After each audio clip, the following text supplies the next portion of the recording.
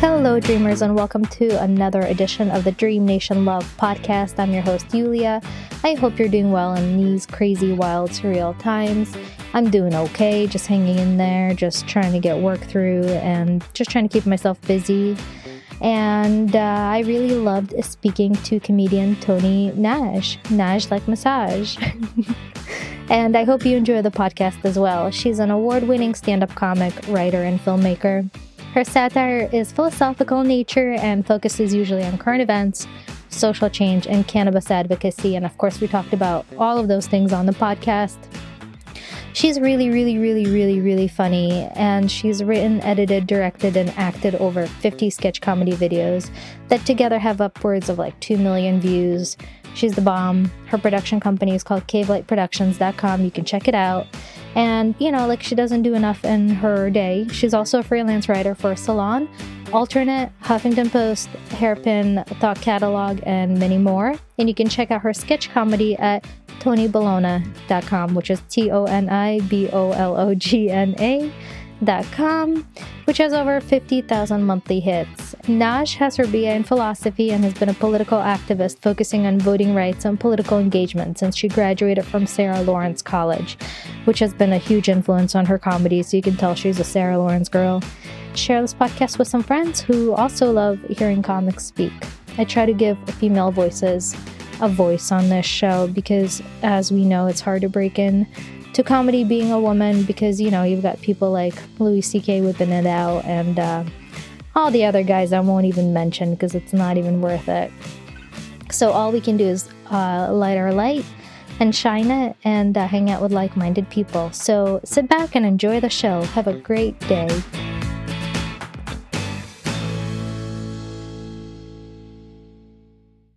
Yeah. Thank you for being on the show. We made it work. How do I pronounce your name? Is it Tony Nash or Nagi? Oh, you're right. It's Naj like massage. Naj like massage. Yeah. And Tony is in like baloney. That's amazing. Yeah, I've been following your work on Instagram probably for like the last year, and you've just started cranking out all these funny videos. Oh, that's so fun. It's so interesting to meet your social media friends because they're kind of your most like loyal artistic supporters, I find. Right? I love connecting with people like the people I connect with for my podcast. It's really interesting who is listening to the show and who message me because like some people don't follow me on Instagram and they just listen to the show. Like I have like about 7,000 listeners for the podcast and I don't really know like any of them. Sometimes I'll get like a Twitter message like, but then on Instagram, that's when like people really find you and they like seek you out and they like want to talk and like be friends. Yeah. I know that's kind of the best thing about it because I feel like your actual human friends, they don't always want to like consume your content. So right? It's interesting. These like strangers become your most strangely like supportive friends, even though you've never met them. Isn't that amazing? Like, I'm like, oh my God, I've got a zillion friends from work, like 2,000 friends. I'm like, if all my friends from work and like all my real life friends actually fucking promoted my shit, it would be like huge. But all I have is like random strangers who are like, this stuff is really great. And I'm like, okay, aside from my mom, like, where are all of you? I relate to that on a deep level. Isn't it funny? Like I've got a crowdfunding platform and that's like a big part of the crowdfunding platform, right? If you want to make a crowdfunding campaign you ask your friends, but then you also have to realize that only like 10% of your, like maybe even 4% of your friends will actually like do it. It's usually like strangers and friends of friends and like people who discover you and are like, hey, this is cool. I tend to support any crowdfunding campaign that ends up in my email box because I'm just like, okay, whatever it is, I feel like energetically it's really important. So I've been a part of like so many like really random crowdfunding campaigns. And then like 2 years later, you'll get your package or whatever they promise you. And I'm like, what is this? Like I have no context or memory of what I even was a part of. I think I'm still getting something from like some Noam Chomsky Kickstarter still. I try to support friends whenever I can. It's really hard, and I think it's hard, like probably with you too. You have a lot of friends and everybody's like, support my thing, go to my thing. And it's hard to be everywhere. Yeah. And the internet makes us be here. I mean, it's interesting because it's like everything's also expected to be free now. like music is free, video content is free. Like, there's very few like subscription things that I pay for, maybe like Spotify, but then I expect so much like hard work to be given to me for free. And I think even as a creator, I still like, I'm like, what? Like, Russell Brand switched his podcast to, Luminary or something. And I'm like, well, I used to listen to it all the time. And I'm like, nope, not. And it's funny, like the cultural expectation is really perverted our relationship to like how we consume and pay for content. That's like a whole entire discussion in itself, right? I think that is so interesting about the effect that technology is having on the creative class. Like personally, as a creative director in advertising, I just find my deadlines getting shorter and shorter. And then like I have to produce work for like all these channels. It's no longer a print ad and a TV ad. It's like YouTube channel, blah, blah, blah, and like that's like a whole discussion about the creative class being burned out. And like you and I consume on Spotify, but they're back channel deals happening on Spotify where the artists still get paid, but then that money that trickles down to the artists is way less, even though I don't really see how that's happening because now they have more exposure and like more clicks as opposed to like back in the day where you had mixtapes and MTV and now you have more channels. So I'm like, how did the price of art go down when exposure went up? Like that does not make any sense to me. Well, because we're also willing to prostitute ourselves for exposure because I think we still assume that exposure means dollars and it really doesn't anymore. And I think that psychologically, we haven't really caught up to the business models that are actually existing because, people are getting pennies, I think, per song. It's really, really low. And when you used to buy a CD, like that, granted, there was the gatekeepers of the record companies, and those gatekeepers like kept us from experimenting or having access to art that wasn't filtered through the taste of record labels. I still think there is this major challenge of like, how do you have a living as an artist or creator if you're not under the wing or umbrella of like an economic force, like a record label or, a movie studio? There's less censorship, but there's also less opportunities, like financial opportunities, but there's more cultural opportunities. It's a balance. I also think there are a lot more opportunities if you're not saying anything important. Like if you're just like Khloe Kardashian and just being like, makeup, oh my God, makeup. You're talking about like non-divisive things and non-political issues. There's a lot more opportunity to monetize, or as opposed to you're like, I'm speaking for the working class and like, I'm speaking for the underrepresented, where people are just like, oh boy, ooh, that's a sensitive topic. Yeah. And I mean, like, it's interesting, the women on Instagram, like in terms of the wage gap, it's like acting, pornography, and Instagram influencer is the only place where women like out earn men almost like all the time. It is a somewhat like feminist ecosphere that, women are able to like have these economic opportunities, but yet at what cost? Because they're promoting like a really specific vision of femininity that's based on beauty as your value. So it's like women are encouraged to reinforce very like patriarchal and sadly like superficial visions of themselves, and they get financially rewarded for it. So it's a contradiction because it's like, oh yay, women are doing shit, but it's like, it goes back to archetypes, right? Like the women who are showing their butts on Instagram, like I've got a great ass, I can show it. I've got a great ass, I can show it, but that's not my thing. Like, but if you think about it, that's like really back to like the most basic primitive, like reptilian human cortex of like, I've got a butt, I've got hips, I can breed. And it all goes back to like this, no matter how advanced our technology is going to get, like we're going to have holograms and transport, whatever next level is going to be, there's still going to be like butt selfies and everything because it still goes down to like this really primitive level.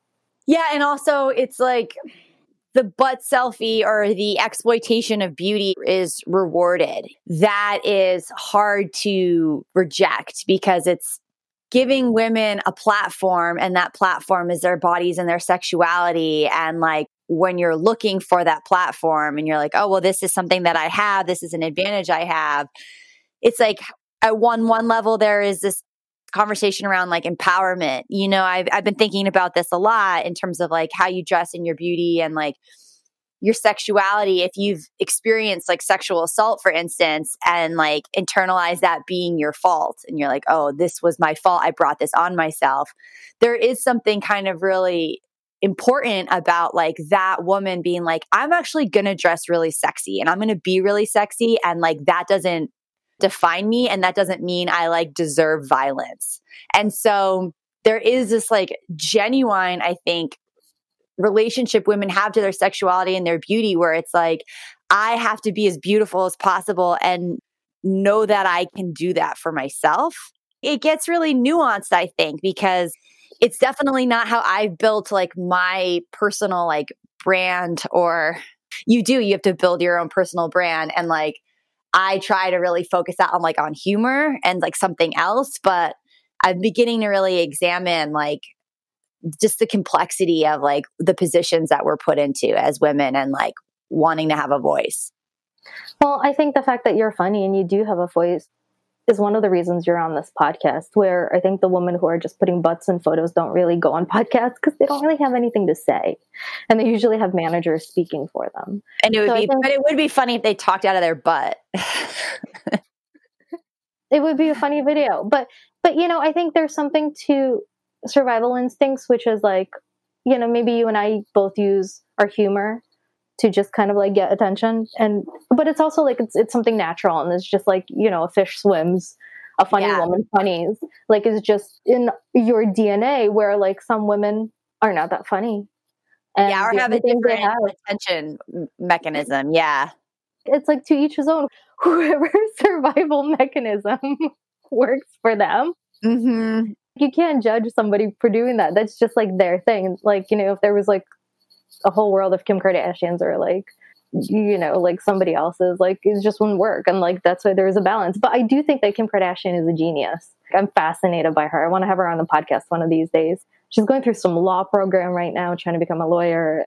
I think she just keeps on reinventing, and it's like, whoa, what's this going to be? And I think in order to get to her position, you have to be really, really smart.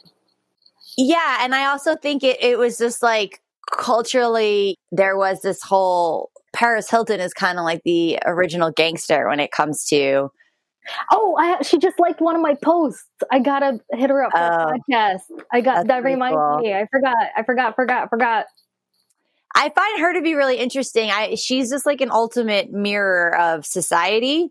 And I think that she wasn't as much of like an active participant in like her career and what happened. It was almost like she was just like in this place and then the world revolved around her in this way that I felt like was kind of like innocent. And with Kim Kardashian, there seems to be much more of like a targeted, like, oh, I have an agenda, and like that agenda will be actualized. I think that those two women are kind of interesting polarities of the same essence, but they're different. They're very different, but and I think they used to be friends. It's like they came from the same ecosystem. I think Kim Kardashian used to organize. Was her assistant? She was her assistant or something. She organized her closet, and she made her money by selling Paris Hilton's old schmatas. And she was like, "Oh, you have all this designer shit. I'm just gonna flip it for you." Like she's just a businesswoman, right? Even as an assistant, she's like, I'm not bashing on women. I think everybody's great. I'm just really curious about how different people, I guess, get to wherever they want to go to, right? Because there's so many different ways. Yeah. And like, what's the ultimate objective? Is it personal glory? Is it like your legacy? I think a lot about immortality, I think, as a society, because we're so afraid of death. That kind of fear of death is something that is informing our everyday decisions in this like very like quantum psychic way that I think we tend to ignore because it's such a existential crisis. Like, oh, we're going to fucking die. Fame is how you achieve immortality. Like your physical body will die, but like we're still talking about Achilles or Homer. This podcast will still be on the internet 1,000 years from now. Assuming that, the nuclear blast didn't destroy all of our cell towers or whatever the fuck, the iCloud. I don't know how the internet really works. There's a network and it relies on electricity. We are the internet. It's just a physical network of brain neurons that we have in our own heads. I was trying to like figure out a way to start the podcast because there's just so much to your work. Everything is just so vast. What was your dream as a kid? Okay, this is kind of revealing. I wanted as a child to be a therapist. And I don't really know why, but like that was like, I was like all the other kids are like, I'm going to be like a vampire kitty that can fly. And I was like, I think I'm going to be a therapist. That does say something about like my upbringing and about like, I think myself in a deep way, but that was my childhood dream. Did you have like office hours as a kid where you're like mom and dad? I mean, that's funny. That would be another funny video. No, I think like, I think at an early age, like I understood the concept like of our own like mental torture. Like I wasn't the average child. Like I couldn't like playing was always like really difficult for me. Like I remember my brother was like really into imagining and he would like hold a toy and then let that like toy would like fly. And I would like always like pretend to play. I was like, I don't fucking get it. I wonder if I ever really like experienced childhood. I think I was like one of those like just like adults like waiting for it to be over. That was similar to mine. Like my consciousness kicked in hard. At 8 years old, I was basically like a 30-year-old woman. Like I just understood how life works. Yeah. And it just sucked being trapped in my body, in a child's body, because I spent most of my time around adults too. And it wasn't until I was like 15 and 16 where I was like, oh, I have freedom now. Now I can do things that I want because I already knew what I liked. I knew what I didn't like, but I didn't have that freedom. And I think American kids have childhoods. You know, like I'm Russian, so there's no childhood in Russia. It's like, oh yeah, I'm Hungarian, so you are similar. Yeah, mm-hmm. Right. So the concept of a childhood is like just so different. Like my grandma had to go to work babysitting other kids at the age of 8. So I was babysitting at 8 too, 8 and 9, twins, infants. Right. And people were like, oh yeah, she's a good babysitter, this 8-year-old child. And I was like very responsible. Right. I mean, at 8 years old, it's kind of like, okay, like, you know, like when those like babies pop out of like deer or something or horses, like a horse can already like get up and gallop. Like that's how it is. It's like, we're just like, that's what you do. So as a baby therapist, as a child therapist, did you like play games? Like, did you make up things like scenarios? You were like, okay, this is going to be a crack baby that I'm like helping resolve. No, I think my actual patients were like the human beings in my life. I spent a lot of time with adults also, but like would have really deep conversations. Like my grandmother, I really like knew about her in a deep way. I asked a lot of questions. And then with my friendships, I always had really intense, close female friendships. And I think I spent a lot of time psychoanalyzing my parents too. It's funny that my whole adult life is like imagining because I didn't have an imagination. And like, yet I'm a writer and a filmmaker and like I'm constantly in the world of imagination now. I think I like grew the opposite way. Oh my gosh, I think I remained a child too. I think that's interesting because as a kid, I didn't get to have this much fun. I was like, I just didn't have the opportunities. I was a little adult. And now, when's your birthday? I'm a Taurus, April 27th. What are you? Capricorn. Capricorn. That's a good one too. I have a friend who I had on the show. Her name is Lisa Levy. You should check out her work. She does something called Psychotherapy Live, where she turns it into a public performance and people like just like come up on stage and she like analyzes them. Dream. This is a fucking dream. I love it. And I love her. I think you guys would get along so well. Her and I recorded a podcast last summer. It's on Facebook, but I haven't converted it into an audio stream yet. How did therapy bring you to making videos and telling stories? I went to college in New York. I went to Sarah Lawrence, which is progressive and... Well, you got a philosophy degree in it. Yeah. I Googled you. I know my shit. You got it. So I majored in philosophy and in dance. And after I graduated, I don't know, I kind of came of age during like the birth of internet conspiracy world because 9/11 happened in 2001 and I was 21 when that happened. And then there was just like this whole 9/11 truth movement. And I think it was like that coupled with like being in college where I started to just like question everything. I was like, what is the official story? What does that mean? Like, wait, there is another side to history that like I haven't necessarily been exposed to in my I went to a very specific academic school in like Cambridge, Massachusetts, that just like the way that they taught you history was like the North knew slavery was bad and that's why we ended it. And it was like, it's much more complex. And there was a simplification I found, even though it was like a very academic environment. When I graduated college, it was like right around the 2004 election was coming up. And I just was like, oh my God, this is a huge deal. I thought that the first Bush election was like obviously corrupt and the voting machines and Diebold. And I was like really into that.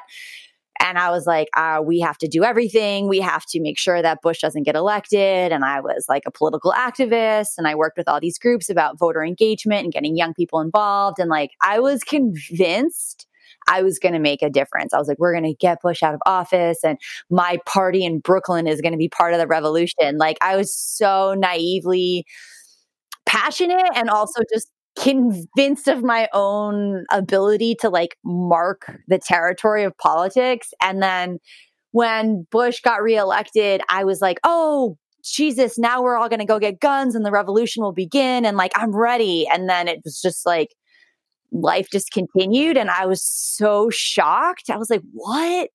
We're just going to keep going. And like, that really fucked with me. And like, I became like very disillusioned.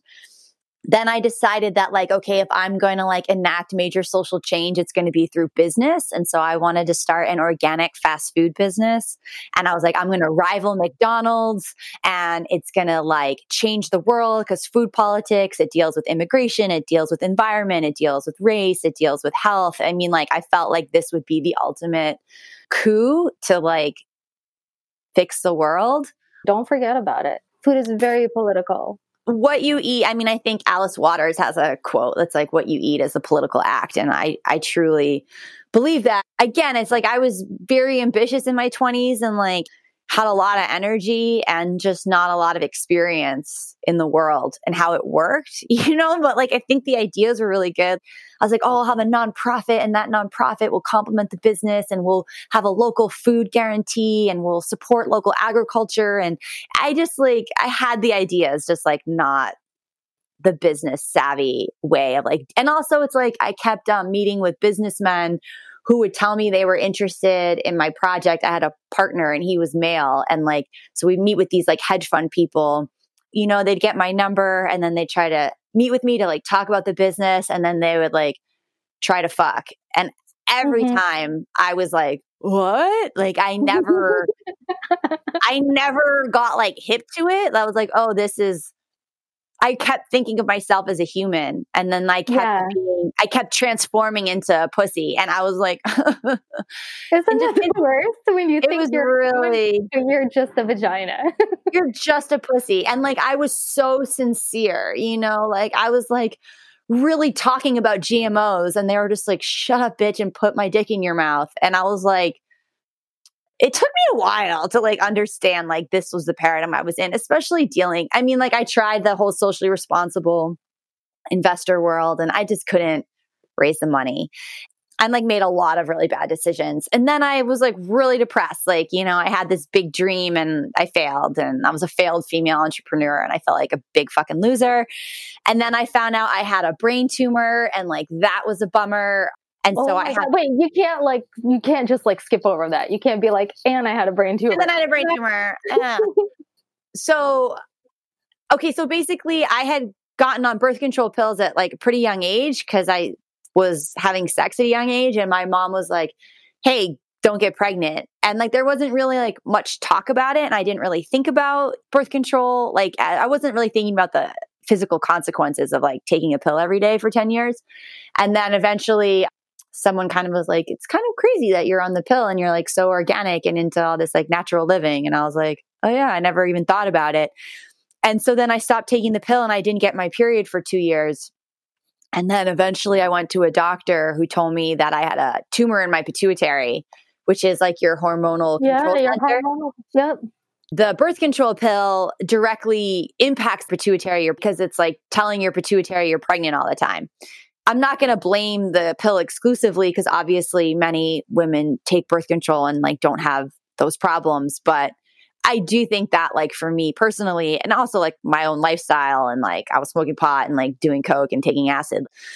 And I had like a toxic, relationship to men. Like there was so many other metaphysical, spiritual things happening that I Your think were part of pituitary my gland story. was just like, I'm going to calcify myself. Yeah, it was like, you know what? How about not? Oh. That kind of set me on this like path of holistic healing. Their solution for me was hormone therapy. And I was like, that feels crazy. I was just like on hormones my whole life. Basically, it was like during that time I had like failed in my business and like YouTube was kind of like blossoming that I started making videos as like a way of healing. But that's amazing. You healed from it. I know, it's pretty crazy. I did a lot of different things. I did like the master cleanse, I like drank ayahuasca with shamans. I like did sound healing. I think I like paid a guy to like watch me sleep once. I tried a lot of things. And then I did a 10-day silent meditation retreat and I felt like that was like really powerful.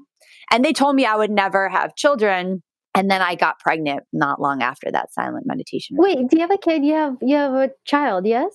Yes, she's 9. Oh my God, that's amazing. Because I was looking on your Instagram and I was like, I think you have a child. That's amazing. That's really cool. Down there. Yeah. Oh, that's really cool. I have a blog too. And I like blogged about my whole, like I used to blog every day about my parenting journey for like many, many years. That's really cool. You know what I'm realizing? My business partner for Fun Dreamer, she had a brain tumor as well, and her pituitary gland prevented her from having kids. And then, whoops, one day when she was like 44, she's like, I can't have kids. And then like she now has a daughter, and she's so happy because she didn't think that, she's like, it's like a miracle baby because the doctors were like, on the drugs that you're taking for the cancer and everything else, like there's no way you're ever going to get pregnant. And surprise, the body works in mysterious ways. Wow, that's crazy. And at 44, that's not. And at 44. Yeah. Right? Wow. Interesting. Fertility is like that's like a big conversation in the female experience. Yeah. But that goes back to like why the powers that be want to control women, because it's all about fertility and like keeping this thing going and creating more workers and creating more people and consumers. More men. Creating more men. Well, no, they need us. They need us. It's not China. They need us. But they like the men because they're bodies of war and we live in this like world and like often wonder what life is like on other planets. If there's like just a dolphin planet or like an all lady planet where like what other worlds exist? If we exist, surely somebody else must exist. We can't be the only ones in the universe. I think about that a lot. Yeah, me too. But also it's like the isolation of our consciousness is interesting.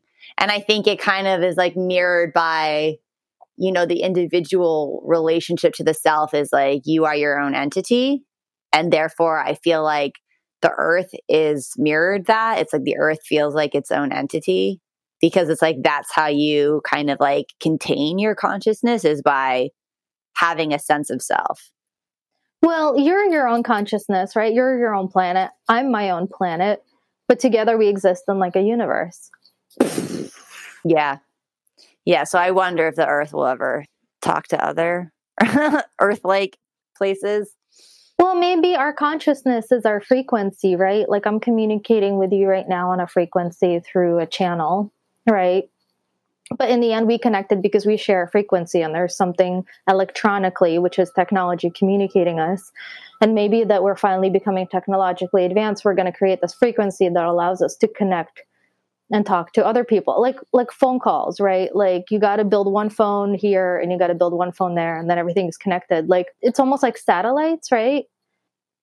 But it works on this planet because we have the same physicality, right? But like we don't know what exists out there. It can be in a different dimension. So like I can't squadcast Sirius B or Mars or whatever because or the Pleiadian system, or the Pleiadian system because they're operating in a different frequency. It's like even on Earth we have fish in the ocean and they live in a totally different dimension in a way because we function in oxygen and they function in water, and like I can't call up a fish and I can't communicate with a fish, but like fish have their own consciousness and they have their own huge life, but like Yeah. it's just totally different from us. It's a totally different life form. And this got really crazy and deep really fast. I get it. I mean, this is every conversation I have. Like, I'll try to be like small talking, and within like 4.5 minutes, I'm like, rape culture, you know? Like, they're like, oh, let's get away from this one. Let's get away from this one. But so you started making these videos, and I loved your stand-up video about how like only 60% of women orgasm, and how you want like equal opportunity for women. Like, well, I mean, that's legit a true story, because like I have always just like been an easy to orgasmer, and like it really, the person doesn't matter. You know, like it's like I don't fantasize about a human being. Like if I'm thinking about a human while like masturbating, I'm like, ugh, get out of here. You're ruining this for me. Like it's a very physical experience for me. And so like I like had this like actual jihad, you know, where I was like, oh, I'm just gonna like have sex, and then the second I'm done, I'm just gonna go. I'm just gonna get off, you know? Like I don't owe him his orgasm. If I go first, like I'm now done, you know? Because it never, you know, unless you can like really get into it for the second one, you kind of are like, I'm done. So it's like when you really love someone, you may like want to like, all right, I'll hang in there till you're over. But if I wasn't in love, I'd just be like, okay, I'm done. And then he would be like, what? And I'd be like, yeah, namaste, you know? I'm done now. well, it's just so funny because I think that's how men operate. You know, they're just in it for themselves, and like most. I mean, like if you're in a caring, loving relationship, it's not like that. But like when you're younger, it's like that sometimes. You know, I've been with many men who are operating by themselves for themselves, and I've been with many men who find genuine pleasure in your pleasure. And like, right? Goddess bless those men, because I'm not even like that. I'm like the most selfish lover I've ever met, you know, like I'm like the fucking worst. But I think that's because I'm really giving in my life. And like, it's so funny to me, like men that want to have sex with me, I'm like, it's not what you think. Whatever you think, it's going to be a huge fucking disappointment, because I am not going to put on a fucking show for you. Like, I'll give you a blowjob on your birthday, you know, like if you're good. Like, I'm just such an asshole in that realm. So luckily, every once in a while, I'll attract such like a sweet, sensitive man. And I'm like, oh, you're great. But I've had the plenty of dickholes who like don't give a shit. Oh my God. And I'm like, guess what? I don't give a shit about you either. So, haha. Right? Well, you hope with every relationship, you help each other's consciousness evolve, right? Of course. Yeah. I mean, you hope, because I think in the end, we're all just byproducts of people that we've dated in a weird way, in good ways and in bad ways. Like people leave their like consciousness and their residue on you, and it kind of stays in a weird way. Yeah, totally. And I think like as a young woman in high school, you know, there was this like real paradigm of men or boys using girls. I internalized that in a really deep way. And I saw a lot of my friends get like really hurt. And I was just like, I'm not going to ever let that happen. So I think like I like built up a veneer of just like, I'm not going to let some fucking dude break me. Not that I've never been hurt by men before. I 100% have. Like my whole life I've been hurt by men. Yeah. I think it goes both ways. I don't think sometimes we realize the damage that we leave on other men, just like the men don't realize the damage that they leave on us.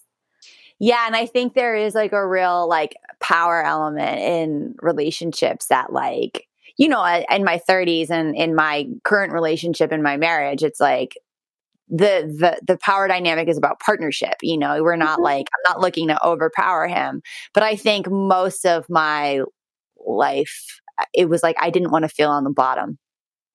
Right. And that's like the existence of women, right? Where you're always like at a disadvantage. You're like, does he like me? Oh, I hope he likes me. Oh, and it's because there's so many women. There's so many more women than there are men in a weird way. There's so much competition from women to women too. Well, yeah. And also it's like, it's interesting, like a guy with confidence, or that has money or that is good looking. It's like he can get a lot of women, and like him knowing that kind of makes women disposable. Yes. Yes. Yes. And I don't know. I mean, like, I think there are ways in which I've definitely treated men as if they were disposable and honestly felt like they were. And I wonder, I personally think it's like, there is the brainwashing of like the patriarchy that exists. And like, I'm just as much of a victim of that brainwashing as we all are. And like, I think I was reacting against a paradigm rather than trying to find like my own authentic relationship to it, because that's so difficult. It's like, it's so difficult to not be brainwashed because we all are. So, well, the men are brainwashed into their patriarchal. Everyone, everyone. Women uphold the patriarchy with just as much fervency. There is no finger to blame or finger to point or whatever. We're all to blame. Blame that finger. Yeah, blame that fucking finger. So I guess like, I think a lot of my relationship activity was about rebellion. So yeah, so that whole comedy bit was like just rebelling against like an inequality that I thought was existing in my 20s. I was also like living in New York and like connecting to men who like didn't worship me. They were like, whatever, you're one in a million. And I was one of a million, not one in a million. I was one of a million. We all, and especially in New York, like New York is awful. New York is. I was treated like that, and I was like, "What the fuck's wrong with you?" But then I was like putting out the same vibration ultimately. So yeah, but also like on a New York level, like New York is a collection of badass, really smart, fucking on it, beautiful women. You know what I mean? New York is a different thing. Like you're a goddess, and New York is like a place where goddesses go. Like if you're a goddess and you go there for a few years and then you can't stay here forever. I think that if you stay here forever, you just go fucking nuts. Like all the people, like they just go nuts if they stay here too long. It's just too much. It's really hard. It's a lot of ego, and it was really humbling. Like I remember, like I had a hard time connecting. I think like I really took advantage the concept of someone like being in love with me, because I was like really easy to get along with. It's like I made being in love with me easy as like almost like a defense mechanism of like fear of rejection. So like I was really easy to get along with. And like when I was finally single, I had been in relationships like most of my life. And I was like, on my horror tour of 2007 and just like feeling really disposable and just like unclear of like where I stood. It was then that I started like understanding like how you could be obsessed with somebody that like really wasn't interested in you. And like I was like obsessed with this one guy who was just like such a dick and like had a girlfriend. But I didn't know when we hooked up, but I found out because her and I happened to be like strangely Facebook friends. And then like I just became obsessed with her and like literally stalked her Facebook like every day for 6 months. Like it was fucking nuts. I was like, who have I become? Right. And it's interesting how like the ego and the rejection of New York, it's so humbling. But it was so important for me to like have that experience to understand like why a woman would be self-destructive, because I was just so psycho. And then there was like another guy who owned a bar, and I would like walk outside of his bar all the time, like hoping to run into him, even though he was like so over me. And I was like, oh, I'm going to run into him. And then what? He's going to not be over me. It's like, no, he's over me. Right. Like, so it like, yeah. New York is like a giant high school in a way. It forces you, like, it's all like perpetual kids.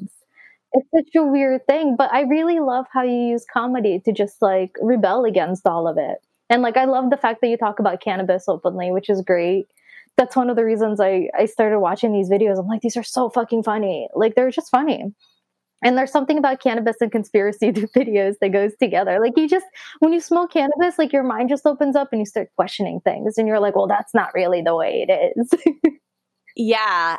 Like weed for me has become like, I used to be the kind of weed smoker. I started smoking when I was like 14. 14. And like, it was in my early 20s that I just like became an everyday weed smoker. And it was like, it's a lifestyle. It's a lifestyle to smoke weed every day. When I was dealing with my tumor and stuff, and then I had a kid, I took a break for many, many years. And then I started up again about a couple of years ago. And it's been like such a magical force in my life because I don't smoke every day. And like when I smoke alone more than I have like my friends who I smoke with, but I smoke alone a lot and like go for hikes and like just have so much fun, like in my It's own so much head. fun. I like to smoke and get into a bathtub and write and read. And then I Oh have these yeah. magical like writing sessions in a bathtub where like the water channels and like you're just relaxed and all these ideas are flowing. It's been like really honestly like shamanic in a certain way. Like I have a lot of gratitude. And I'm so thankful that I can have this kind of relationship with weed that feels like really sustainable and it feels like healthy, like it's adding to the value of my life rather than like when I was like smoking every day, I don't think I could like actually truly appreciate it. Like I would be like I would never even like get in a car, like a car ride without taking a bong hit. I'm like, why would you be in a car ride without taking a bong hit? That's ridiculous, you know? So like I don't feel that same like like you don't have weed and you're like, oh my God, and you like flip the fuck out. I have like a relationship that feels like so tender. So I feel really like grateful to that. I didn't smoke until I became older, like 30s. As a kid, I was always so busy, and then I started working in advertising, and I found it as a really nice way to like decompress because I was so stressed. And then my cramps, my PMS, just everything. Just the older I got, the more I'm like, oh, CBD is wonderful. Like this is just it's Yeah. another way to release. Like people are drinking wine at work, and I'm like, ew. Like people are like Jack Daniels, and I'm like, why is like alcohol legal and cannabis not? Like it's just a different way. It's the discrimination. It's just a different way to relax. So I mean, like the thing is like I've had a lot of really fun times drinking, but I've never been like, what's the government up to? Like after a few beers. It's an escape where weed, I wouldn't say that. I would say weed is a magnifying glass. Weed is a magnifying glass, and I think you start seeing things from different angles, and it's a really artistic relaxation device. I think if you're an artist, and I think if you're somebody who is curious and creative and you're interested in the world and you're interested in yourself, it's a way to go out and it's a way to go in. Yes, exactly. It's like so ridiculous to me, like how seriously I take my comedy. Like I'm like such a fucking dork. Like I work so hard and I write all the time. And I had this experience recently where like I got invited to like pitch this idea and at this like festival and I like was like, oh yes, I was like I worked so hard on my pitch and I had like my PowerPoint, my 2-minute, my 5-minute, and my 8-minute, and I was like really nerdy about it. And then like the girl who ended up winning, like basically was drunk and like she like had nothing prepared and like she had like a vampire movie idea and like the guy who was like judging it like had a crush on her and I was like so devastated. I was like, oh my God. I'm like, I'm so ridiculous. I take my comedy so seriously and it's like so nerdy. It's like weed will help me laugh at myself about all these things, like all these moments where I'm just like so depressed or so down on myself or like taking everything just like in this like really specific way. And then like I'll smoke a joint and like go outside and I'm like, what is my fucking problem? It's a self-regulator, right? Completely. I'm like, God, fucking mellow the fuck out, dude. So I don't know. It's been like really crucial for my like sanity because otherwise I'm just like a little too intense. I'm pretty intense too, and that's why it's a nice way for me to melt. Like I've had ex-boyfriends be like, "You're fucking intense," and I can't deal with it. Like I'm a special breed. I know it. Like I'm fucking intense, and it's a way to just chill out and be normal. But I don't really like being normal that much because normal people don't get that much shit done. Yeah, or they're not. It's funny. It's like the drive of the creative or the artistic person, like. It like gives so much meaning to my life. It's like every moment, every interaction. It's like if I have a great conversation with someone, I'm like taking notes on it constantly for like a stand-up set or a video I could do. Life is content and like that gives my life a lot of meaning. But then in this other like weird way, it's like the constant drive and ambition that I'm always feeling is also its own prison. So it's just kind of interesting, like the creative or artistic person. It's like on the one hand, it's so freeing. And on the other hand, it's like a jail I put myself in. My old acting teacher used to say, Dina Levy, she's phenomenal. She used to say, "You are your own prisoner." And I was Yeah. like, yes, Dina, like I am my own prisoner in so many ways that I create for myself. And it's like, just bust out. Yeah. And it's hard because it's like, I want to be totally process oriented all the time. Like my objective is like, just make the art and enjoy the process. And like, who cares what happens? I really, I try to embody that, but it's challenging because, you also have to be like results oriented and you have to want to finish a product. And that, I think for me personally, that tension of like process versus product is like probably the deepest conflict of my personal happiness. But I think those are the people who do take it seriously. That's how they operate. I think when you start really looking at the ways Dave Chappelle writes jokes or Jerry Seinfeld, you know what I mean? I'm sure Jerry Seinfeld goes crazy about his stuff.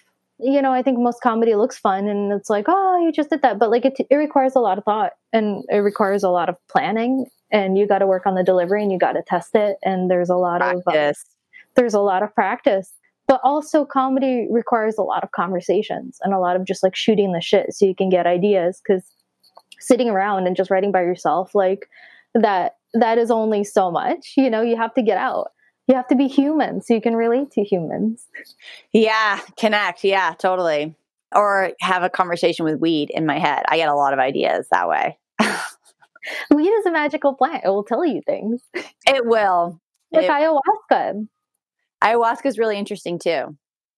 It's That was really more about the self, but I found that to be really profound. Mm-hmm. And I think in 2017, you were voted a comic on the rise by, was it Broadway Comics? I forget what it was. Yeah. And then again in the spring. So 2017, 2019, Broadway Comedy Club. Oh, that's awesome. That's great. So you're always writing and you always have ideas coming up. What are some things that you've been writing lately that you want to share? But like, Okay. I love the fact that your work makes the world a better place. Like it just does. It just like a social commentary. And it's like, you're like a walking stand-up consciousness. Oh, thank you. I really Planetary consciousness. I really try. So it's like, obviously I'm a little manic. I have like a stand-up life happening where I'm doing stand-up comedy. And most of that has been like concentrated in New York. And so, like I said, I have that show coming up, which is like my first like headlining show. So I'm like super excited about that because stand-up is so brutal. It's such a journey of like the ego and like really annihilating the ego. And like for me, it's like really been a profound lesson of connection and not only like vulnerability, but like what it takes to get someone who doesn't agree with you or doesn't necessarily like the look of you to like, be on your side. I realize that like, I perform a lot in like clubs where you have tourists, you have people with different political views, you have people with like really different social views. My personal opinions don't resonate with everybody. Like not everybody fucking likes me, but at the same time, if like I can really express my own vulnerability off the bat and like kind of find a point of connection, then like how can I bring people on board to like get them to listen to me, whether or not they agree with me, or get them to laugh, even if they don't agree. So that has been like a really, powerful journey. And then I've like written many feature scripts and like pilots that I'm always trying to like prostitute out into the world. And the thing I have most control over is like my movies that I make and my sketch comedy, So it's like I have like these greater goals of projects that like I'm trying to get other people to fund, but then I always go back to like what I can do on my own. Cause like I know how to edit. Like I edit all my own work. I film most of my work, I do it all, I write it and then like I'll get people to act in it or I'll just act by myself. Like I've kind of created an ecosystem that survives just on my own effort. And like that has been really helpful because there's all this other stuff. Like I wrote a book and like I'm trying to sell that book and I have to write now the book is done. I'm like putting in a proposal and how do I frame it and how do I make someone want to fucking trust me and deal with me? Like all of that other stuff that I'm doing is dependent on someone else's approval. But like with the internet, I can just fucking make it and put it out there. And it's you can self-publish. Yeah. And monetize. It's up to the world to approve or not, Yeah, it goes back. Oh my gosh, this is such a nice bookend to the introduction of the show, right? How we talked about how there's so many ways for creatives to just like create all this content, but then at the end we don't benefit from it. So the only way we can actually clearly benefit as creatives from the content is just us monetizing it and taking it all in-house, just becoming our own creative agency. And maybe, you have somebody amplifying it. I mean, you still might need like a publisher to do it because you don't want to deal with printing like 10,000 books and distribution. But again, just being your own channel. I mean, eventually you can, if you wanted to. If you build up a large enough team, you can have distribution everywhere. Yeah. So there is this way in which we have opportunities I would have never had. And so I'm really grateful to be born in the time that I am where, and I have access to this technology, like I can learn Premiere, I can learn Photoshop, I can learn all these things and like this technology that democratizes the playing field because it truly does. I am really grateful to be living in a time where I can just like say whatever dick joke I want and like get it out there and people can receive it or not because, 20 years ago, that just was not the case. Right. There's so much that has changed in the last 20 years. And I think technology amplified the consciousness, but just being able to have this conversation alone through the internet is pretty phenomenal. And the fact that women are allowed to have conversations, that's shocking. We weren't able to have these conversations. There's so many more female comics now these days too. And they're starting to get a lot more recognition as well, where it used to be like a whole male-dominated field. Do you know my friend Esther Koo? She was on my show. Have you ever listened to Esther Koo? I would love to. Funny. You like her? Yeah, we have a podcast together. She's been doing stand-up comedy for a long time, and she's really funny. And it's a new paradigm now. There's a lot of lady comics, and they're really funny. It's a good time to be a woman. And like I have a lot of gratitude for all the trailblazers before us that have been like working tirelessly for us to have these platforms because, I am really humbled to like have the opportunity to like be like, hey, I have something to say, listen, and that's because of the work of other women in the past. Well, you have women like Joan Collins, you have women like Carol Burnett, you have, I wouldn't really call, what's her name? I love Lucille Ball, a comedian, because she just read other people's lines. She didn't write her own jokes. Like apparently people said that Lucille Ball was just like not funny in real life. Like she was not funny, but she was able to deliver and she was able to act. Yeah, she was an amazing actress. Yeah, she was an amazing actress, but like in her spare time, like she was not entertaining. She was just like chain smoke. She'd be like, that's funny though. That is funny. That is funny because you're on all the time. So it's like she's like fuck off. Yeah. Make your own faces. Yeah. She expanded so much energy. But I think it is a wonderful time, as chaotic as everything sounds. Like, the fact that you and I are able to talk about comedy and cannabis. And we haven't even covered compost. I know, right? God. Right. I feel so much like my self-esteem literally comes from my composting. Like every time. Well, like, you live in Vermont. Like you have to compost. I live in New Hampshire, but I own a business in Vermont. So it's like we're close to each other. We're spooning. But it's hard. I have to like network and I have to like go into the city and I have to like make people give a shit about me. Cause it's like, you live where? You live in fucking New Hampshire. It's like not cool. You're living free or dying. You're clearly live free or fucking die. Yeah. And it is when you have a kid. I mean, like, it's a nice life. It's a wonderful life, right? You get to enjoy and you get to be, again, present with your kids. And you get to have a life, which I don't think a lot of city people have. They have like whatever they think is a life, but it's a hard life. It's incredible that you set up a studio. I love dance. Dance is also another antidepressant of mine. It's a really important physical and creative outlet. And we focus on adult education and like teaching adults. And dance is wonderful. And I think if more people had cannabis and dance and community, I think a lot of the world problems would be solved because people would have a community. It creates a community space where people can express themselves as children and as adults, and where children and adults can express themselves. I think it's wonderful.